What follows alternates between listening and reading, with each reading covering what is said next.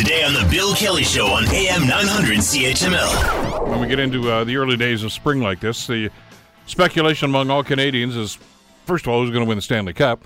Is there a Canadian team going to be in the final? But more importantly this year, it's, well, when's the price of gas going to go back down again? Now, we know that there's always a bit of a spike in the beginning of springtime, but usually it kind of drops down a little bit. Apparently not. That's what the experts are telling us. The price that you see right now, as outrageous as it is, maybe the lowest we're going to see it all summer. That's rather frightening. Joining us to talk about this is Ian Lee from the Sprott School of Business at Carleton University. Ian, thanks so much for the time. How are you doing today? I'm doing fine, Bill. Oh, you must have a full tank of gas then.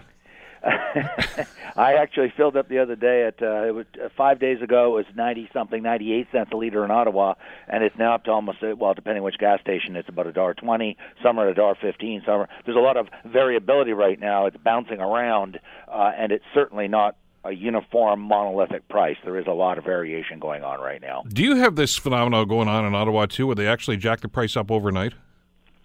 Yeah, they do. Let me just say two things on this very big picture. First off, by the way, I do not consult to anyone or anything anywhere in anything to do with energy, not gas, not oil, not okay. And secondly, I don't have any stock investments there. I've certainly spoken about this, and I've certainly read the publications that have been put up by Natural Resources Canada. There's an excellent publication there called Refinery Economics. And the third point I want to make quickly is this industry has been studied literally going back to the 70s because there's been frequently allegations made of collusion and conspiracy, which is very illegal, okay? And it has been investigated up, down, left, and right.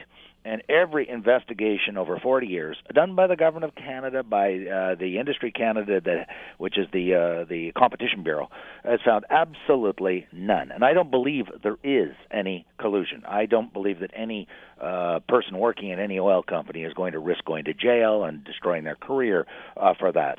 There is a lot of things that affect the price of oil. Let's start with the most obvious. Almost 40%, 38 I think it is, percent of the price of oil has absolutely nothing to do with oil and gas industry. It's called the government. In other words, federal and provincial taxation. Now there's your collusion. Okay? They tax us heavily. And it's a very, very important revenue source for the Government of Canada and the Government of Ontario and the other provincial governments. So almost 4/10. So it's really simple. Just take the price at retail and multiply it by 4.4, and you'll see that almost, we're approaching half, is the price of the taxes going to the government. And then the price of the oil itself, the raw material that gets distilled, is I believe it's another 35%. I'm just quoting this from memory. So that the retail is the whole retailing component, refining and retailing downstream, is the smallest part of the price of gas. And I said that was my last point, but I want to throw one more point on, because many people say it's not competitive. It's actually extremely competitive.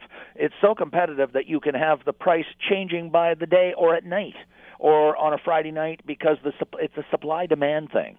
And when people suggest, they don't realize they're contradicting themselves. When they say there's collusion, prices would not be volatile and jump up and down if there was collusion. If there was collusion, there would be a flat price that would not change.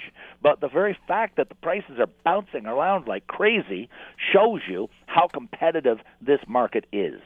There's another element to this, too, since you brought the government into it at this point of the conversation, because invariably some elected officials will wring their hands and say, oh, this is terrible what they're doing to you consumers. We're going to see if we can do something about this.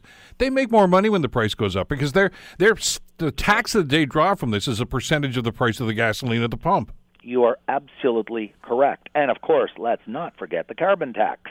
The carbon tax is also, I mean, not only do they make the gasoline taxes and the various taxes hidden at the wholesale level, but now we're going to have these essentially carbon taxes. I know it's called cap and trade, but it's essentially a tax on carbon, and it's based on the price.